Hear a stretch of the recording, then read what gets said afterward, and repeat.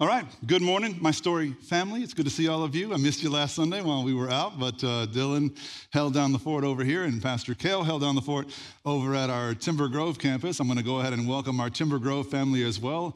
Some of y'all may not know, we have two campuses, and the other one's in the Heights, and about half the time, Pastor Kale or another one of our members of our preaching team will preach live over there. The other half of the time, they're hearing me sort of piped in live, and so that's the case today. Welcome to our Timber Grove campus. I'm so glad y'all are here. Also, anybody that's joining us online, you're part of the Stories online campus, and so thank you all for tuning in. If we don't know each other very well yet, my name is Pastor Eric. I'm the lead pastor here at The Story, and for the next 30 minutes or so, I mean that today. It's not a 40-minute one, okay? It's 30 minutes or so. We're going to talk about just Jesus and who he is and what it means for us today. I think some of the most important questions that we ask in life have to do with Jesus and really who God is for us, and so that's what we're going to dig into today. If we have one very excited member of our church right now, I love it. All right, love you guys. Don't feel bad. All right, so we're gonna talk about that in a minute. But first things first. It's Super Bowl Sunday, you guys. So I know it's like the biggest Sunday of the year. I mean, it's like Super Bowl, Easter, right?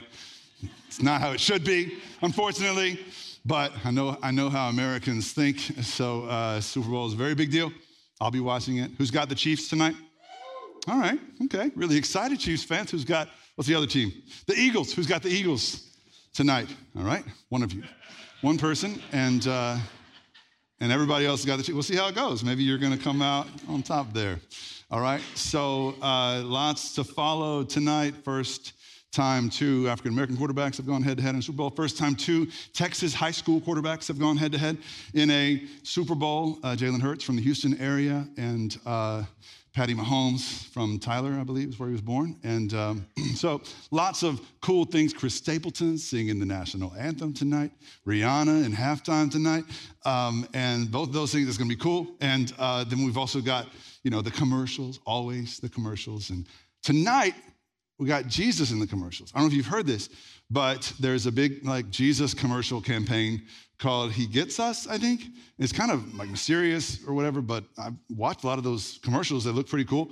And they bought Super Bowl ads tonight, so I'll be watching for Jesus in the commercials. And I'd love to hear your thoughts about those commercials. And then, of course, all the other festivities and things like that. The blimp, instead of one, there's three, but Biden shot him down this week. I don't know if you noticed. So no blimps this week. I'm just kidding. No, just joking. That's a joke, all right? So I don't think the blimp is a thing anymore. Okay. Anyway, current events. Okay, so. All right, we're going to dig into today's message. We're going to talk about the man in those Super Bowl commercials tonight. We're going to talk about Jesus.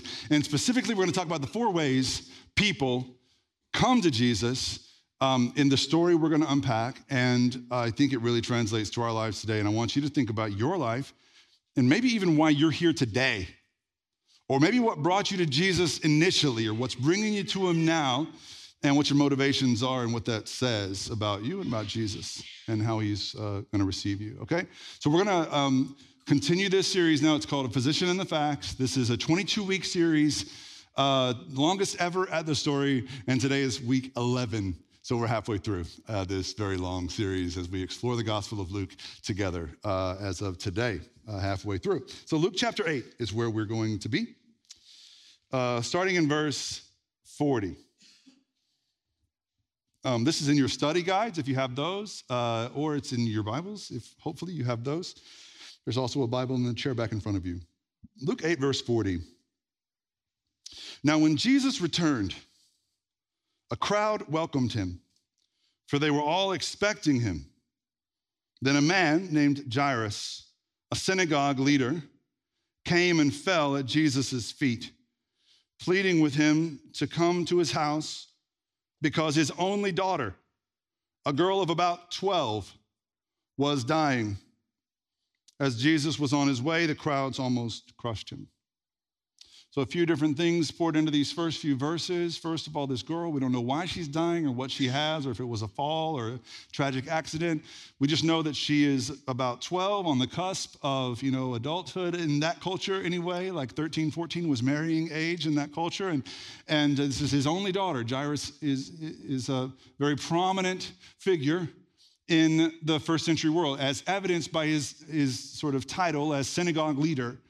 So he would have been well-known, well-respected, and probably loaded, like probably wealthy. Like that's just what we know about these synagogue leaders, okay? And then Jesus, it says he's coming back. He's just returned. We know if you read up, like I always encourage people to find the context in whatever passage you're reading. We know he's returned from Samaria, which was hostile territory, and it was where Jesus had been preaching the gospel, mostly to hostile crowds. And then he jumps in a boat, sails across the Sea of Galilee with his disciples. I can only imagine he's uncomfortable, he's tired, and if it was me, I'd be ready for a nap. But here, Jesus is met with a crisis from this man named Jairus, okay? So what I read from this initially as a church leader, right? Who was just coming off a capital campaign, I'm like, yeah, I can understand the temptation to want to make Jairus happy, right? It's like Jairus being well-respected and having money is like, from the flesh point of view, it's like, let's do whatever Jairus needs, no matter how we feel, whether we need a nap or whatever. And yet that doesn't seem to really affect Jesus's motivations. I'm just telling you how a lot of preachers would feel in Jesus's place. Money like Jairus's and respect like Jairus's could have gone a long way for a new upstart rabbi like Jesus and his movement. That's what I'm trying to say. But when we look at Jairus, what we see isn't an opportunist. He's not flexing his financial or religious muscle. He's desperate. And this is the first clue we see about how people come to Jesus and the motivations for why they come to Jesus. And this is true for Jairus in his day. It's true for many people today. You come to Jesus often out of desperation, okay? So there's 4 ways we're going to be looking at today. And the first one is when you're desperate, you come to Jesus. So desperate people come to Jesus when there's an emergency, like your daughter's dying, or a crisis, like your husband's leaving you, or your wife's filing for divorce and she's taking the kids, or there's a diagnosis that you've gotten from your doctor and it freaked you out, or there's someone that you love who's in deep trouble. And people often will come to Jesus out of that sense of being desperate, right? There's nothing wrong with it, by the way. A lot of people come to church out of some crisis. Like people will visit a church. In fact, I find, I don't want to say more often than not, but a lot of the time, people will come to church the first time because they're going through something. And that should be a reminder to churches and pastors and all of us to be ready to welcome people with a lot of mercy and care, because people walk through the door of a church usually feeling pretty broken by whatever they're going through in life. Like Jairus was desperate. It says he fell to his knees. A man like Jairus didn't fall to his knees. That was a position of utter, just humility and humiliation even. It was like what you did when you were subject to someone. Jairus was subject to no one. He was the synagogue leader. And yet he's falling on his knees. He's desperate. And if you've ever been there, you know what it's like to feel like you have no other alternative than to be desperate. And it's interesting how desperate people come to Jesus. They swallow their pride. Their shame takes a back seat. They don't care who sees. They just come to Jesus with their hearts on their sleeves, asking him to help resolve whatever crisis they're going through, right? Maybe that describes where you're at today. Or maybe it describes where you've been in the past, but I especially want to talk to you if that describes where you're at today and why you're here or watching online or over at Timber Grove, why you're tuning in today. Because you've gotten some bad news, or you're barely hanging on, or your addiction's out of control, or your relationship's over, or your job's up, in doubt. And you've come to Jesus looking for help, maybe even as a last resort. I want you to know there's nothing wrong with coming to Jesus that way. You're not an imposition. You're not putting him out. You're not inconveniencing him or exhausting him. And you shouldn't be exhausting his church either. And sometimes we get sheepish about our desperation because we don't want to be, a problem. You're not a problem for Jesus in your desperation. You never are. Look, Jesus was exhausted. He had just gotten off a boat that wasn't a luxury liner, okay? It was a broke-down fishing boat. And he'd sailed across the Sea of Galilee all night after preaching in hostile territory. Of course, he needed some me time, right? But look what he did.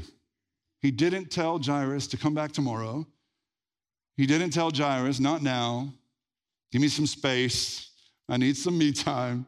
Jesus immediately, it says, was on his way. Verse 42, Jesus was on his way as the crowds were pressing in on him. That's just the scene that the Gospel of Luke is painting for us here. So this story we're reading now, it means a lot to me personally because of the scene that Luke paints for us. Every landmark Luke mentions, like the shoreline in Capernaum, which is where this is, which is where Jesus lived in adulthood.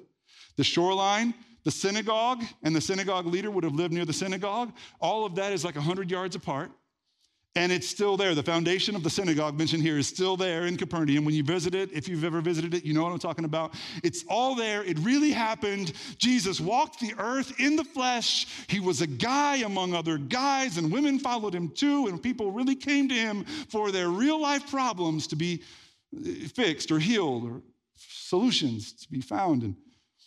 And Jairus brought this major crisis to Jesus, and Jesus immediately responded and began walking toward Jairus' house. Let's keep reading. Verse 43. There was a woman who was there who had been subject to bleeding for 12 years. Again, that number 12 is so interesting. Her bleeding started sometime around the time Jairus' daughter was born, so it's just been 12 years of misery for her ever since.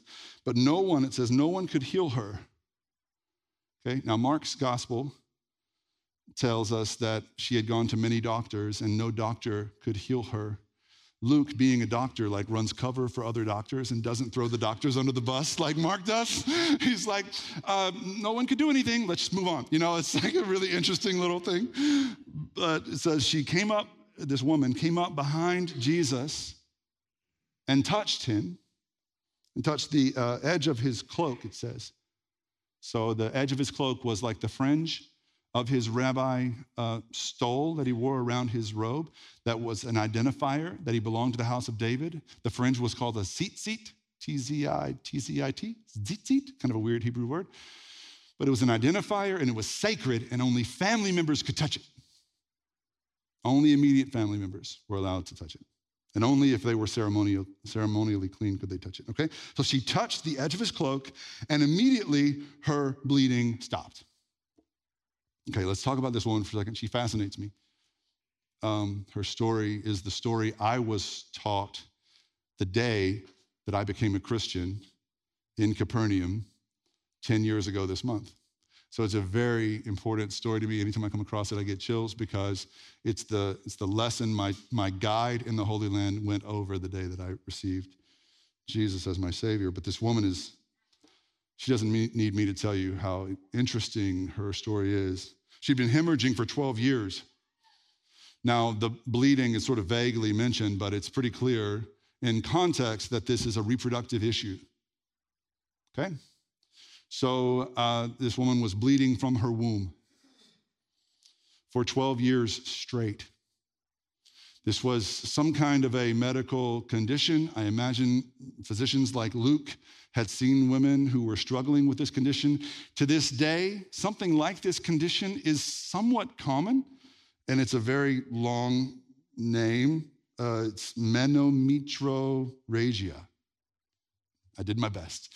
Menometrorrhagia, which is described by doctors as a chronic weeping sore in a woman's uterus. And it's like having a monthly period nonstop in heavy and unpredictable ways without the benefit of any modern day feminine hygiene products. Men, if you don't know what I'm talking about, ask the woman around you, or just go to the awkward aisle at Walgreens where all the yellow and purple and orange things are, and you'll figure it out. But none of those products existed then, all right? So we underestimate what a game changer that has been for modern times and modern women especially, and how that helped alleviate at least partially the monthly suffering endured by most women. This woman endured that suffering nonstop without the benefit of those products for 12 straight years. And I can only begin to imagine the depth of her misery. All right?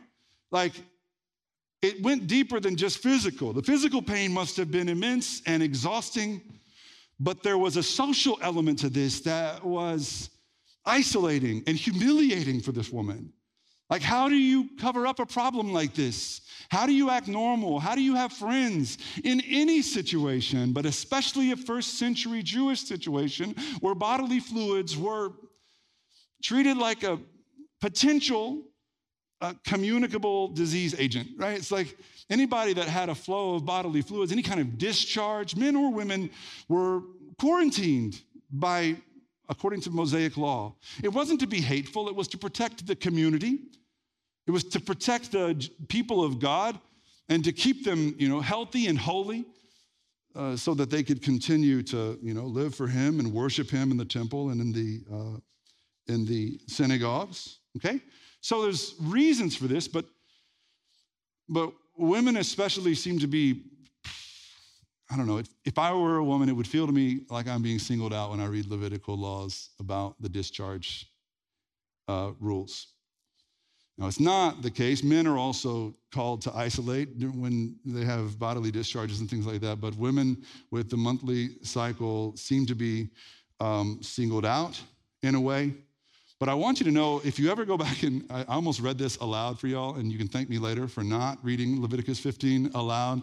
You can go back and read it. I just want you to know that even those laws, as archaic as they might seem, were given out of a merciful place in God's heart. Mercy. Because without these laws, then women in those very special, let's call them 7 to 10 days a month, would have been required or obligated to perform certain social and marital duties that they were required to do the rest of the time. This was a covering, a protection for them in a way. But in a case like this woman's case in Luke chapter 8, whose blood, bleeding hasn't stopped for 12 years, the isolation never stopped. She lost her family. If she had a family, she lost them. If she had a husband, she lost him. Because not only was she bleeding and isolated, she was infertile. So this woman was alone, and she had spent everything she had to try and get better, and nothing worked. And she had no more protection, no more covering. So her state of mind might have begun like Jairus's. 12 years ago, she might have been desperate like Jairus, but now desperation has turned into disappointment. So this is the second way I see people coming to Jesus uniquely in this story. It's sort of embodied in this woman, but I see this all the time. People come to Jesus with disappointment. Disappointment's different from desperation. Jairus in his desperation didn't care who saw him, didn't care who laid eyes on him falling on his face before Jesus, right? This woman's situation is different. Disappointed people, they don't come out in the open. They don't come out, for all the world to see. Disappointed people sneak up on Jesus. When you've had your hopes up and your heart broken enough times and you are pretty sure none of this Jesus stuff is real, you just sort of maybe in a moment of last resort, perhaps you come to Jesus, flying under the radar, hoping just to get a little touch, just in case. That's what I see in this woman. The whole crowd's following him. Everybody's pressing him around him. She's weaving through the crowd just to get a little touch of his garment, just to see what happens. Disappointed people often will come to church, or even before they come to church, they'll watch online for months because they just don't feel like it's safe yet to give the church or God their full attention or their full time, because they've had their hopes up and hearts broken before. And if this is you and you've been in that disappointed place, first of all, thank you for being here or for tuning in. Thank you for continuing to give Jesus a chance in your life. I want you to know there's nothing wrong with coming to Jesus out of your disappointment. And I want you to know and see for yourself just how Jesus responded to this woman's disappointment. So let's keep reading. Chapter 8, verse 45. Jesus asked, "Who touched me?" And when they all denied it, Peter said, "Master, the people are crowding and pressing against you." In other words, Peter's being snarky. He's like, "Who hasn't touched you?" Jesus, okay? It's classic Peter. So Jesus said, "Someone touched me." I know that power has gone out from me." And then the woman, seeing that she could not go unnoticed, came trembling and fell at his feet. In the presence of all the people, she told why she touched him and how she had been instantly healed. And then he said to her, "Daughter, your faith has healed you. Go in peace." So this woman's worst nightmare has unfolded. She came to fly under the radar. She probably had her face and head covered, incognito, weaving through the crowd. She's still in her state of bleeding, so everyone she touches is ceremonially unclean too, unbeknownst to them, right? And then she goes and she touches Jesus too, making him ceremonially unclean according to the law of Moses, as he's on his way to heal the VIP's daughter. He might not even be able to fulfill that mission now because of what this woman has done. Like the whole world now is crashing down around her because she's being outed because of what she's done. Okay, and then she realizes she can't stay, in secret. And so she says, before the whole crowd, she says, "Yeah, I touched Jesus's garment and I was healed." It's almost like, if that can get me off the hook, I'll share that with you. I was healed the first time in 12 years. I am not in pain and I'm not bleeding, if anyone cares. She shares her whole story with the crowd and with Jesus. She was terrified, it says. And in her fear, she too fell face down before Jesus, just like Jairus has, but for very different reasons. She was terrified because if Jesus wanted to have her dragged away and stoned to death, he could have, for touching his garment, for touching his Davidic line, zit garment, like he could have had her executed. And the mob around him would have gone along with it, for sure, because she had put them all at risk as well. Okay, but how did Jesus respond to her disappointment?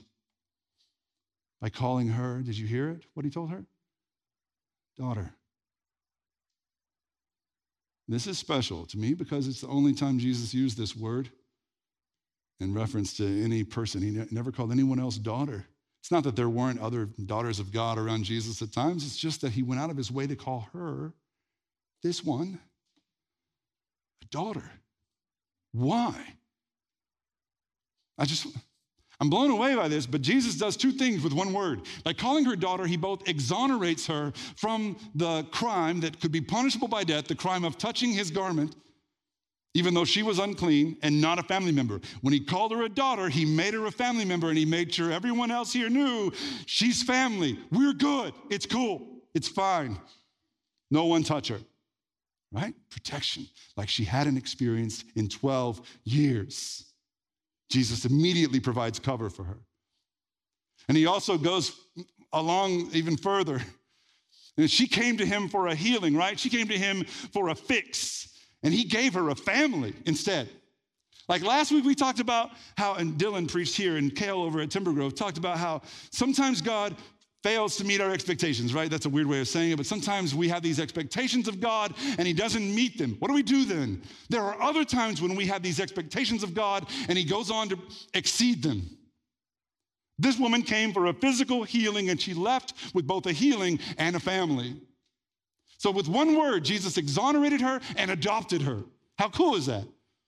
And I want you to know that if you come to Jesus in your disappointment, maybe after years of too many unanswered prayers, unmet expectations, unanswered questions even, or doubts about the Bible or Christians or preachers that did you wrong in the past, I want you to know Jesus can take your disappointment. Not only does he take your disappointment, but he receives it, and then he'll give you more than you ever asked for. That's how beautiful he is. And that's how he changed my life 10 years ago.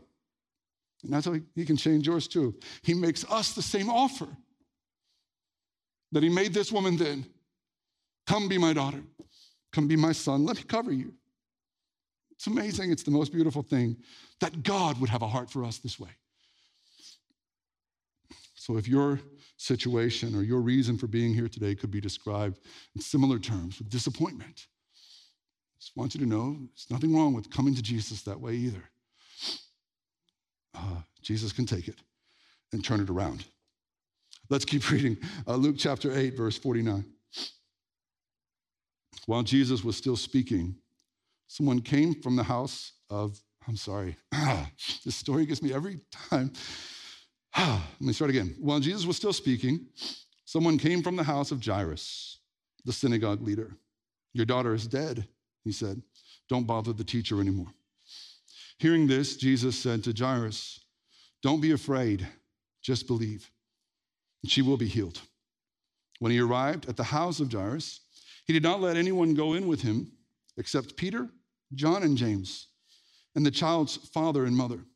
So the whole crowd that had been pressing in around him, he told them to stay outside, took 3 of his disciples, his inner circle guys, Peter, John, and James, that often went with him, inner circle style, when others did not.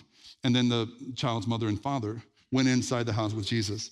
But that's not all the people that were there, because then it says, meanwhile, all the people were wailing and mourning for her.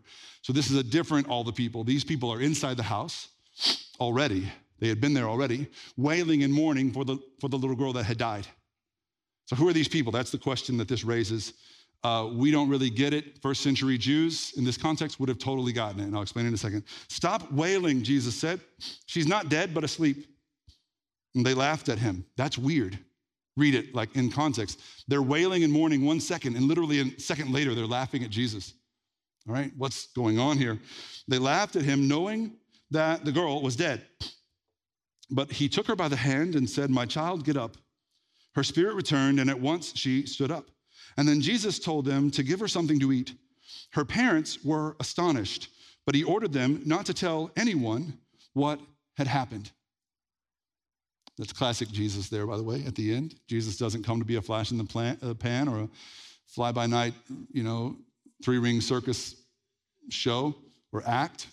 He came to spread the gospel and die for our sins, and that's his mission with us, right? Not just to be a performer. So he told a lot of people, don't tell anyone what I've done for you here. Okay, so let's talk about these people that were in the house when Jesus and his 3 disciples and the mother and father of this girl got there. Who were they? It's pretty clear in context that they were a brand of professionals whose job it was to lead the community in grieving when someone died. They were professional mourners. This was their job. And this is well known in ancient Jewish literature, not so much in Scripture, but you can find little clues of it in Scripture. But in other rabbinic texts, it's like, it's pretty clear. There were people who were paid whenever someone was died, people who were paid to show up right away and start the grieving and mourning process. They would come and start wailing and crying, and sort of as a call to the rest of the community to come and grieve. Okay? So that's what these people were doing. And I imagine, again, because Jairus' position was so prominent, they maybe showed up a little quicker to this house than most, and they, wailed a little louder for this one than most, and, they were performing in a way. And then Jesus showed up, and he's like, have faith, she's not dead, it's not over, she's just asleep, and they laugh at him. And this laughter is not like, ha ha, you're so funny, Jesus. It's not like that.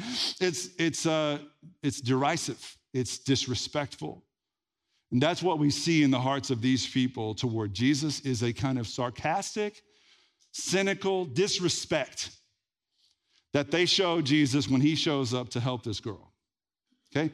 Now, let me just, this may seem odd, but let me just pause there and say, I've seen a lot of people kind of come to Jesus or access Jesus from a disrespectful place. This is actually the third way I see people coming to Jesus in this story and in our life together as a church. Now, what I mean by disrespect or this derision is when someone has a chip on their shoulder, or when Jesus represents a threat to their preconceived pride or identity or something else that's going on in their lives. And so they will often mock Jesus. They will often make fun of Christians. And this isn't necessarily, I wouldn't say, this is usually people that come to church with this frame of mind, although I've known 1 or 2 boyfriends and husbands that have come to church with their girlfriends and wives in this frame of mind over the years. This is sort of the guy that'll sit back and go, I'm not one for fairy tales, thank you very much. Or the guy that will, or girl that will chime in on Facebook or Instagram or YouTube, videos of sermons or clips of podcast episodes or whatever, and they will go out of their way to make sure that we know they disagree with us. It's interesting to me how much effort some people who don't believe put into making their unbelief known. It's an interesting thing to me, and I think it's because people who come with this kind of angst or disrespect are closer to Jesus than they might admit and that we might imagine. And many of the most faithful disciples in this room began from a place of this condescension and disrespect, where you're just like, it's not for me. I don't believe in myths. I'm too sophisticated. I'm too grown up. It's not for me. I'm not one of those opiate of the masses dependents, And I used to be that guy. That's how I can speak to this. I used to be that guy. I thought I was too smart to be a Christian, too sophisticated to be a theist. And so I sort of lived my life as though I was my own God with my own ideas governing me and my life.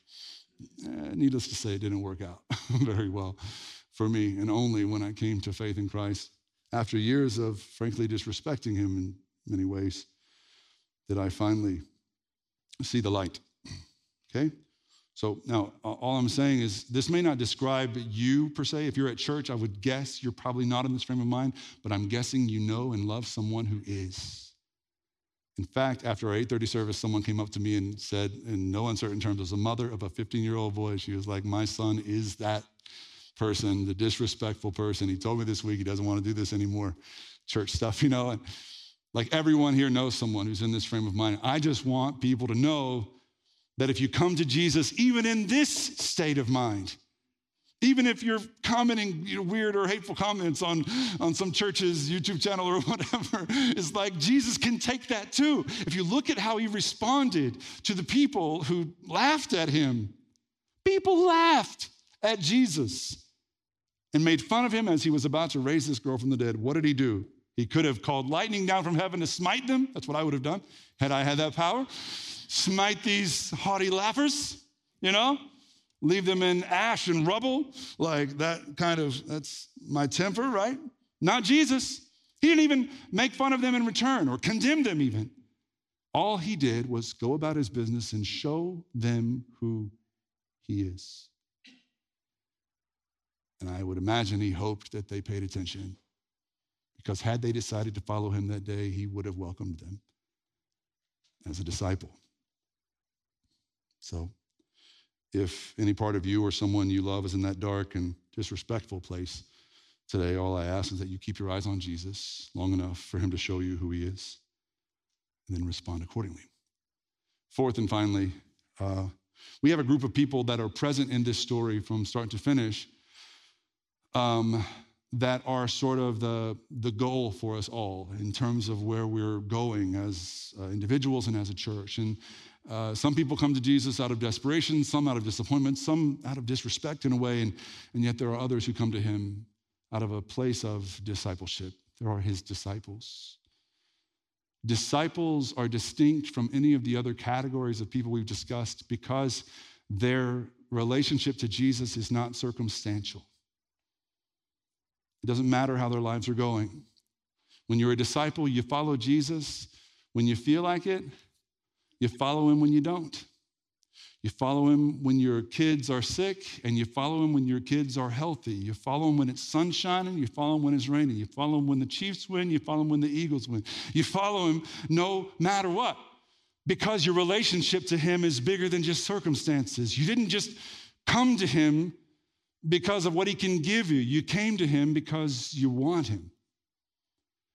And y'all know this is our mission at the story, and has always been our mission, to inspire people to follow Jesus. In particular, to inspire non-religious and skeptical people to follow Jesus. That's what discipleship is the following part. And some of us have this idea that what it really means to be a Christian is to show up to church on Sunday mornings. It's really hard, though, to follow Jesus around when all you think of in terms of your faith is sitting in a chair on a Sunday morning. There's more. is what I'm saying. And even if you come to Jesus out of desperation and disappointment or even disrespect, even if you come to him out of any other, needy sort of place that you might have in your heart, like, it's not really important how or why you come to him. What really matters is whether and how you go with him. How do you make Jesus your way of life? He didn't come to be your magician, your magic 8-ball, your answer man, or your genie in a bottle. He came to be your leader and your shepherd. He said, go and make disciples of all nations. Come and follow me. And so this is the gold standard of what it means to come to Jesus, is as disciples who love Jesus and share him with the world no matter what. That's why over the years we've shifted so much of our budget and resources at the Story away from just Sunday morning and putting on the laser light show and all this techie stuff that we used to do. And some of you have been around a while, you're like, where'd the fog go? We used to have fog. And I'm like, we made some choices, all right?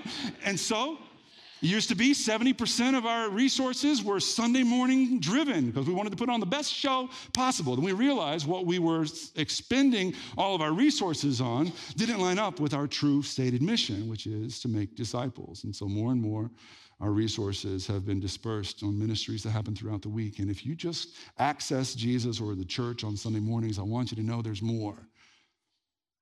He's not just calling you to meet whatever preconceived expectations you came with. He wants to exceed those expectations, and that happens only in a place and with a heart that's driven by discipleship. Come and follow me, Jesus said. And I pray your answer and mine today will be yes. Let's pray. God, we thank you for this reminder today from your servant Luke and from your ministry, Jesus, on the earth among us. Thank you for your patience with us and your loving kindness and your tenderness with us. Even when we come to you, frankly, just to use you, just to get what we want out of you, you're so patient and kind toward us. Lord, you not only meet our expectations, but you want to exceed them, Lord, in our relationship with you. Give us courage, God, not just to come to you with our needs, but to follow you with our lives, to make you, Jesus, the center of our life. That's our mission as disciples of Jesus Christ. And we pray that it would be so. In the powerful name of Jesus, amen.